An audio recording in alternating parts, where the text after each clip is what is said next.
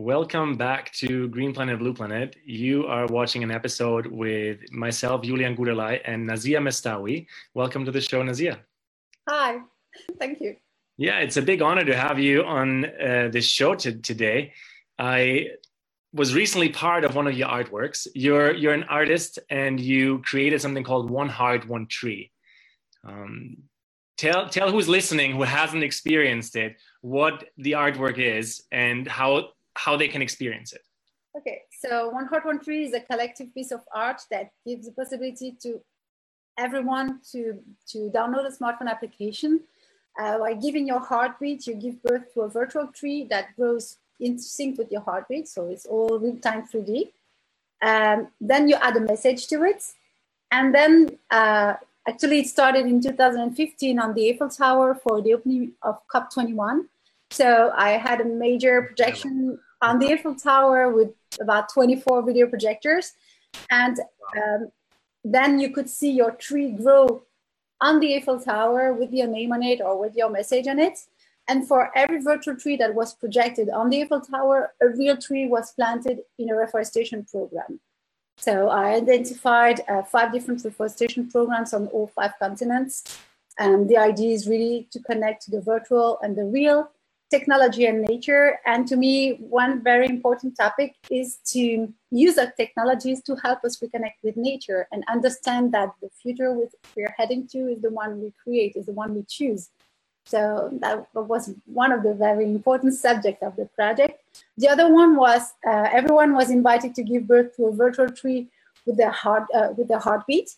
So it was also to connect life and life, understanding that a tree is not just a way to do carbon compensation or carbon offsetting. It's not just a decoration or a way to get some wood. It's another living organism and has the right to exist even if it doesn't produce anything.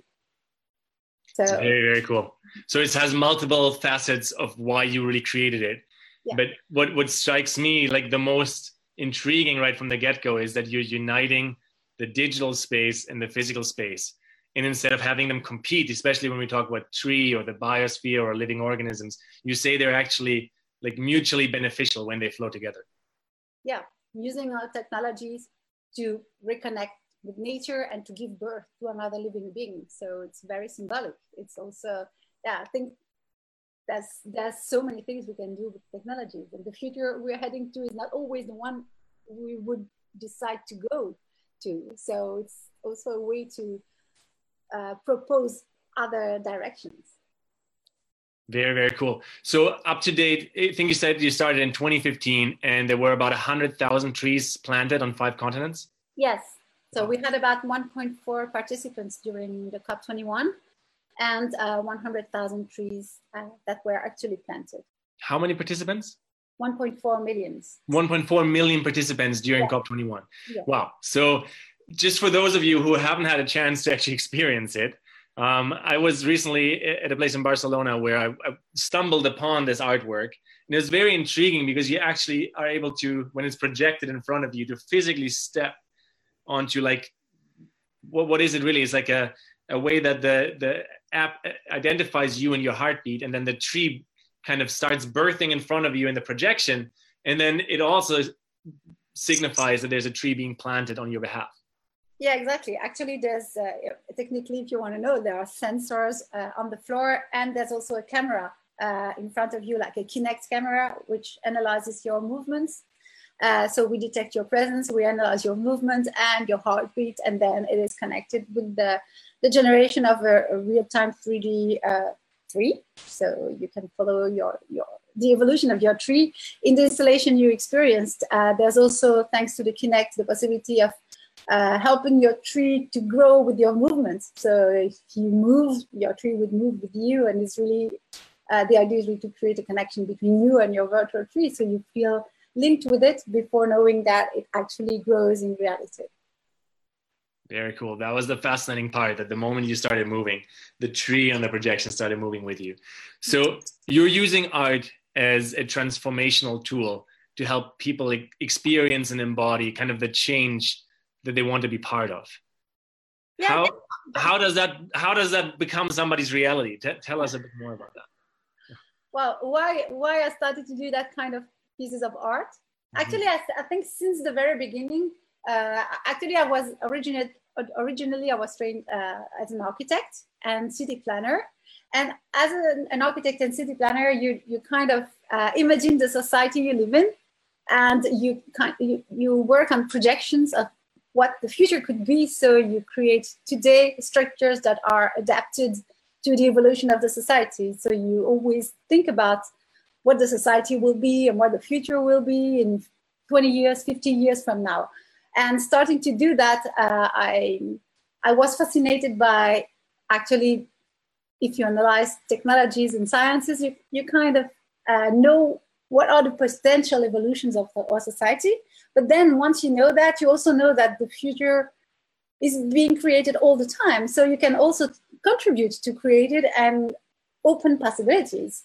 So that's how I started to create pieces of art, to open possibilities and create other references. And that's what I do with One Heart, One Tree, saying, yes, we can use our technologies to reforest the planet. Why not? Everything is possible. We just need to make it happen. Then it exists, and then maybe many other people will do that kind of thing, or also question the way we use our technologies, and then it will potentially generate another future. So very cool. Yeah, everything is truly possible. As you're saying this, we have someone watching. Michelangelo Coppola actually just posted. He's planted one of those Eiffel Tower trees. We was there and experienced it. So he's saying hi. Great. That's very cool to see that there is such an interconnection, right? Like even in this moment where we're live and sharing this kind of broadcast, there are actually people who have experienced and embodied this change that you're talking about. And I think it's one thing to plan it and visualize it, but it's another thing when we actually are part of the refabricating the reality we live in. Yeah, totally. So I'm super curious, because beforehand you told me there's a follow-up project which is called One Heart, One Planet. One Tree, One Planet. Sorry, One Tree, One Planet. Yes. Yeah. It's another project on another subject, but of course all subjects are connected with each other, because there are some topics I believe are essentials in our society. I believe today that we feel so disconnected with everything, including ourselves. So with my artwork, what I want to do is create pieces of art that help us reconnect with nature, but also with ourselves. So I created a piece of art that is called One Tree, One Planet. It's a collaboration with the University of Florida. I worked with scientists, biologists who are specialists of the genetics, and they asked me to create a piece of art that would help them to connect the reflection with a very wide audience, non-scientific audience. So we started that work together with those scientists, and it's about connecting each one of us with the tree of life, understanding that we are part of a network, and that every living organism are part of the same network without hierarchy. We're not at the top of the pyramid. We're not the most complex organism. We're not disconnected from other species. We are part of nature, totally part of nature, and we co-evolve with many different species, including many bacteria or viruses, because actually they feed us with their DNA, and it changes us, keeps changing what men eat. So it's super interesting to understand also all the interferences that exist between different species and how we evolve. So the whole piece is very much centered around sound. So I asked the scientists to identify the genes that are common to every living organism. So we share about 50 genes with everything that is alive, from bacteria to plant to animals. And I asked the scientists to decode the genome of those 50 genes, actually. And for every amino acid, I associated a musical note. Then I worked with a musician, and the idea was to make it audible, to make it a music, a symphony of life. So you can listen to the genes that are common to every living organism on Earth. And wow. It becomes, it's a very beautiful music, actually. And it's really the background that you always bathe in, that symphony of life. And then you give your heartbeat again. I think it's very symbolic to give your heartbeat, because it speaks about the heart, but it also is everything that is alive has a pulsation. And it's also interesting to understand that. So you give your heartbeat, your face is recorded, then you will represent Homo sapiens in the tree of life. And then you dive into the tree of life and you're going to be connected with another species. That species can be, for example, a banana. And then you understand when you're connected to the banana that you share about 50% of your DNA with the banana. You hear the pulsation of the banana. And it is really about questioning. The banana actually has a heartbeat. It's not really a heartbeat, but every plant has a pulsation. Yeah. Every bacteria has a pulsation. Every insect has a pulsation, even if they don't have hearts. They don't need to have a heart to have a... Well, everything exists in vibration. Yeah. Yeah, exactly. Very cool. So stepping back one step here. So one heart, one tree, people can experience right now still through the application. Yes. Right. And it started on the Eiffel Tower, but is there more planned? Like, will you maybe project that in public spaces around the world? Yes. It has been presented in many different places. It was in Mauritius, in Turkey, in Brazil, in India, and it's gonna keep being exhibited in many different places. So incredible. So it continues to travel. Totally. And so one tree, one planet, correct? Yes. Where we experience the resonance of our own heartbeat with other species of this planet. Where can people experience that, or when is that planned to launch? Actually, it was already presented in Gainesville, which is the place where University of Florida is based. Then next year in April, it's going to be in Atlanta, in the Botanical Garden. It will be projected around, I think, April 11th or something like that. Cool. So I will also add an application. I'm actually working on that right now. And in the app, people will be able to interact with the piece of art, to give their heartbeat and their face, etc., to be part of the project.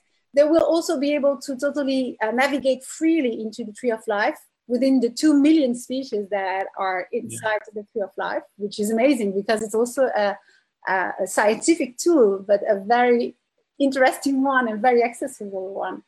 And then they will also be able to take action, actually, because I love the real actions. So for every connection with the species, you will have the opportunity to take a challenge.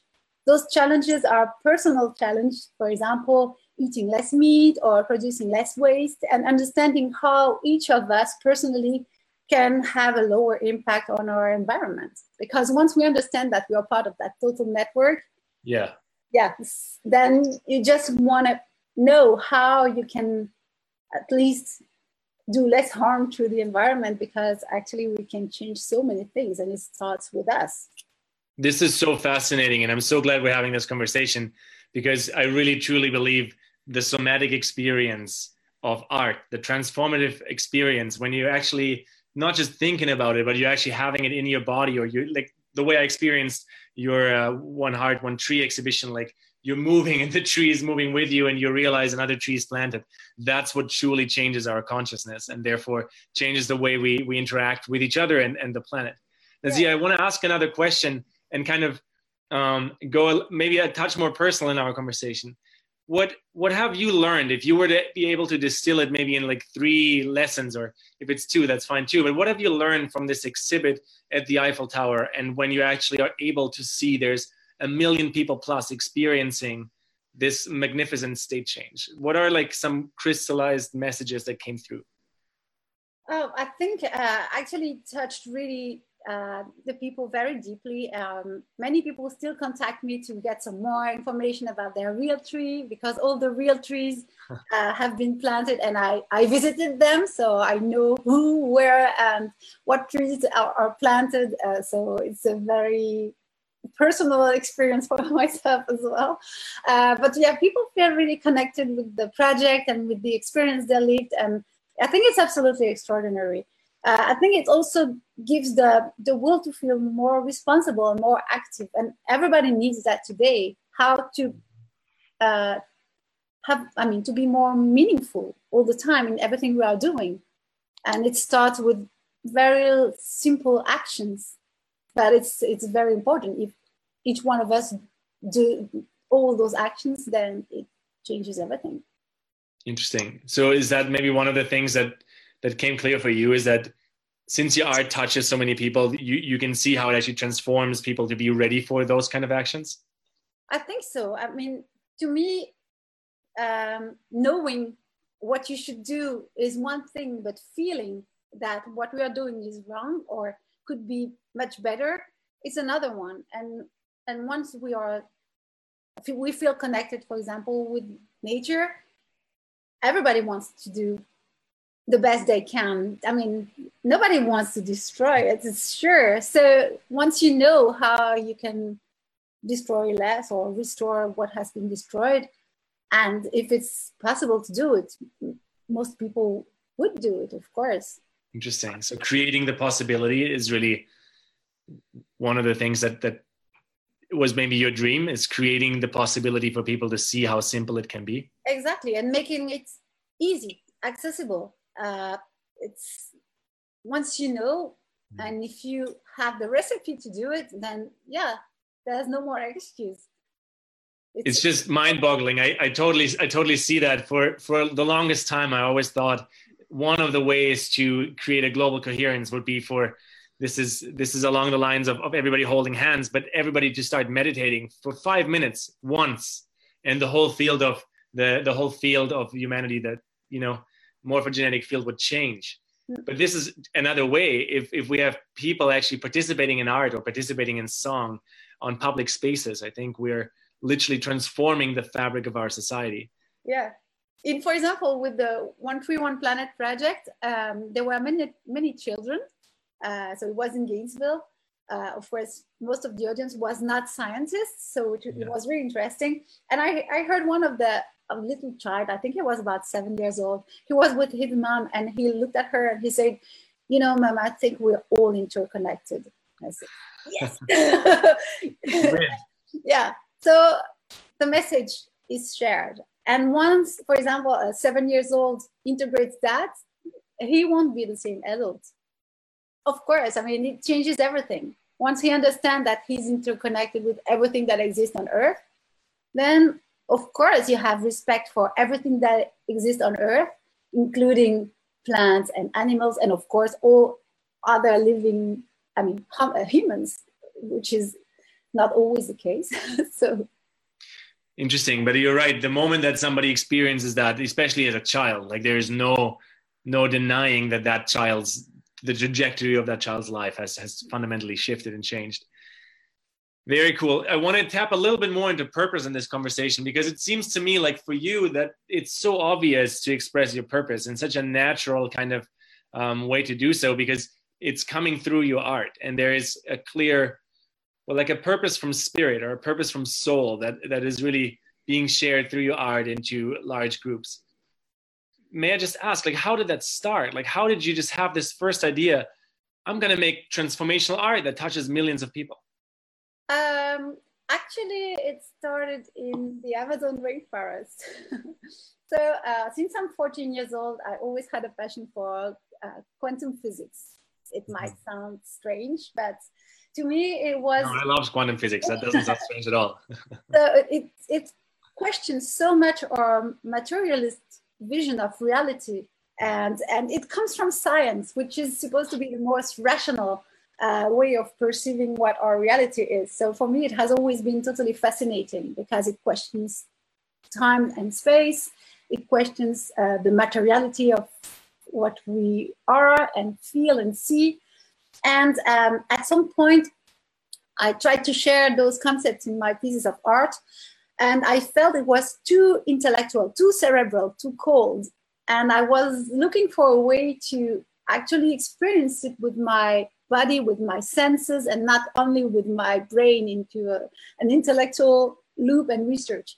So I started to look for ways to experience it physically, and I decided to look for societies that didn't go through the materialist shift that our societies are into, have built. And the most ancestral societies live in a reality where the immaterial world is more important than the material one. So for example, you will speak a lot about your dreams, about everything that happens into your conscious or subconscious instead of your daily basic life. And that's how I decided to go to the Amazon rainforest. And the first time, for the last 7 years, I started to spend about 1 month every year over there. Oh, wow. So what happened in the Amazon rainforest? Like what started happening there that shifted kind of the trajectory of your own life?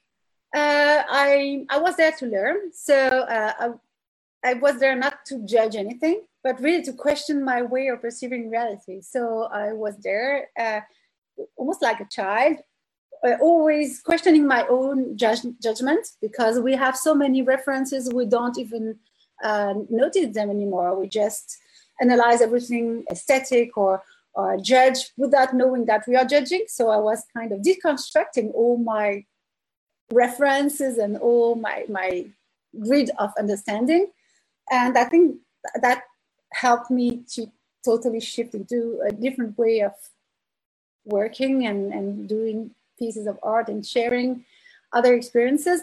One of the things that impressed me the most when I was there is to understand that the tribes see themselves in continuity with nature. So for them, they have a lot of respect for every living organism. They believe that every tree has a spirit, and they're able to communicate with those trees. So it changes everything, of course, if you start to accept that other reality and to dive into that reality, then you kind of tell another story, and then you want to share it with others. So that's how it started. Wow. That's fundamentally a different worldview than, as you said, the materialist or scientific worldview, of course, but then also the fundamentally different worldview that we find in native tribes, or especially in the Amazon or the depth of the forests. It's true everywhere. Actually, in Africa, it's the same. It's so deep. Sometimes, because I work a lot in Africa with the reforestation programs, I have one reforestation programs in Senegal, in Casamance. So it's southern Senegal. It's very, there's many tribes there too, and very ancient belief, and they have the sacred woods, and they have many things happening in those woods where women are not always allowed. So, but it's so interesting, because when I share what the Indians tell me with the tribes from Africa, they say, "Oh yeah, it's the same here," all the time. So, wow. So there's a shared kind of connection between humans and nature, humans and trees, across all native traditions. Totally. One of my teachers, who actually was on this show before, his name is Philip Moore. He introduced the also native expression of calling the trees the standing ones into my life, and regarding a tree as the standing one, and regarding it like another or the same as myself or a human, really changed my perspective. Also in the way of listening to trees, who I would say are actually like my biggest teachers, because trees have a different form of wisdom altogether. Yeah, of course, I totally agree with you. That's also why it was so important for me in the project to give birth to a virtual tree, understanding that tree is not wood. It's another living organism. It has the right to exist, even if we don't sell it or cut it or use it to produce fruits. It just is there. It was there before us. We depend on them. So come on. I mean, it's the most essential thing, just to give them the right to exist. Absolutely. So maybe you're the right person to ask that, because it sounds like you have reforestation programs all around the world that you're a part of, or you're contributing to. So having planted over 100,000 trees through this public project as well, what is needed in a lot of these reforestation programs, or what else can be done? How can we understand the importance of kind of connecting with the trees, but also maybe planting more trees? Is that really what the planet needs at this point? Totally, but not any tree. Because most of the time when you look at reforestation programs, it might be eucalyptus or pine woods. You know, it might be just production. They would plant trees, then cut it in 30 years from now to produce something. Then, I mean, is it really interesting? Yeah, maybe you can offset some CO2, but CO2 is not everything. I mean, a tree is much more than just CO2. So to me, the most interesting reforestation programs are the ones that regenerate ecosystems, bring water into the water table, which means to do that, they need to grow for a long time, to have very deep roots. Then the whole ecosystem is built around them. It becomes richer and richer. And the more you live it, and the richer it is. So should not plant trees to cut them. We should plant trees to let them grow and live and die by themselves.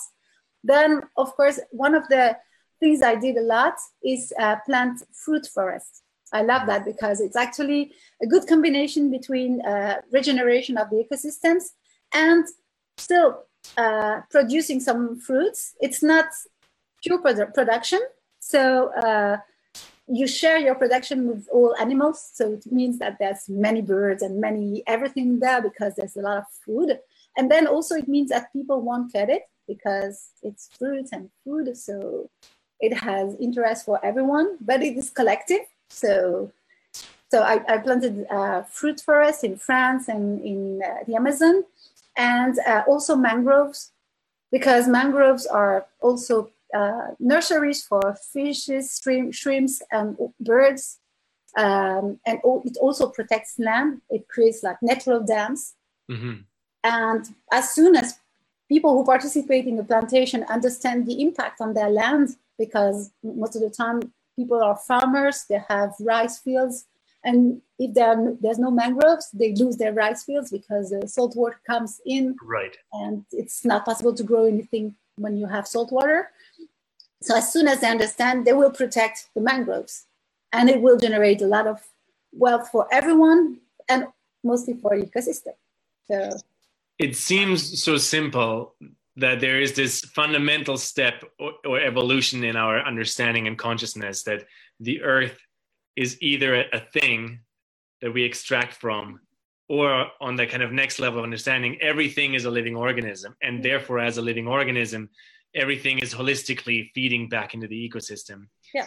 I think it's pretty clear to most people listening and to the two of us, but at the same time, it also seems like this very simple understanding still needs to really seep in deeper and deeper and deeper into the human consciousness and be embodied more and more and more. Nazia, what I love about your work, and what I really want to absolutely acknowledge as we're on this show right here, is that you're bridging the digital space. We said it earlier, the digital space, to make people understand this kind of learning or transformation in consciousness.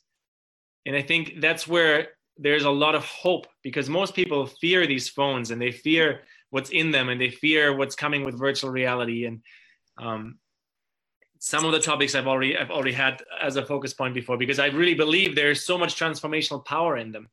Maybe how can you, in your own words, how can we take the fear out of people's minds and hearts and give a little bit more hope?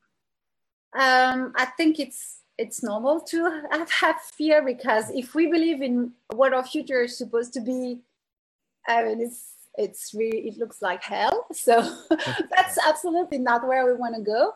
So I think it's up to us to build our own future. We should not just accept what is supposed to be our future. We should co-create it. And we have to be responsible and feel responsible for everything we are doing, including our future. We are part of it. So let's not accept what is being proposed to us, especially if we don't like it. Interesting, very powerful.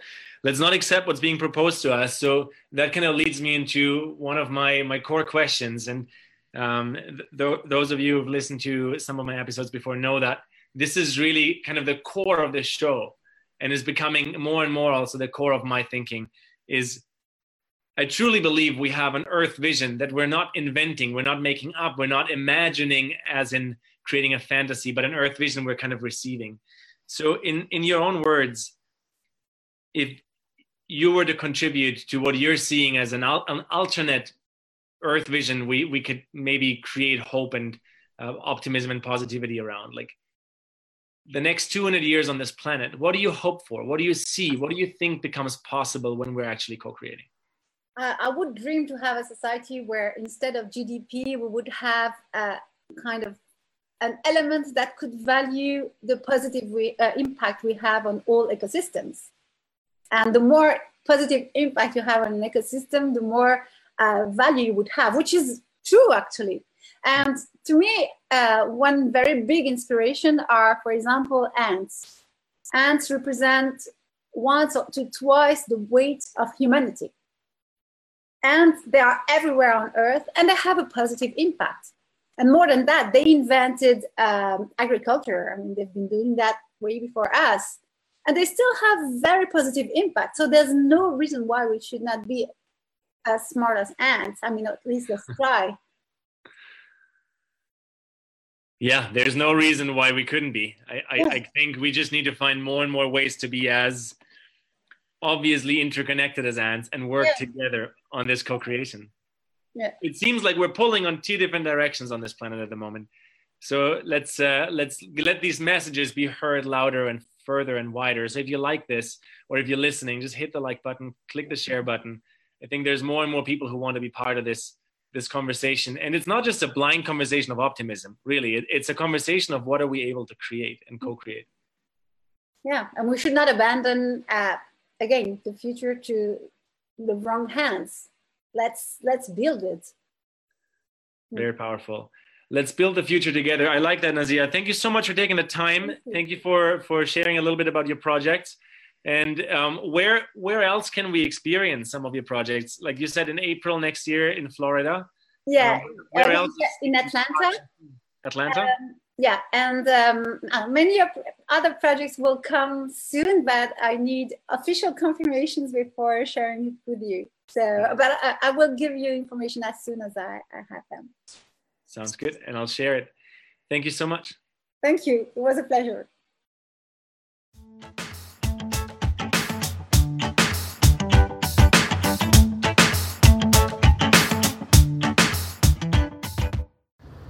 I hope you too enjoyed this episode. Make sure to subscribe to the podcast on either iTunes or Spotify, Green Planet, Blue Planet Podcast, and join me and others in the conversation on Facebook, Green Planet, Blue Planet Podcast. Wherever you are, have yourself a stellar day.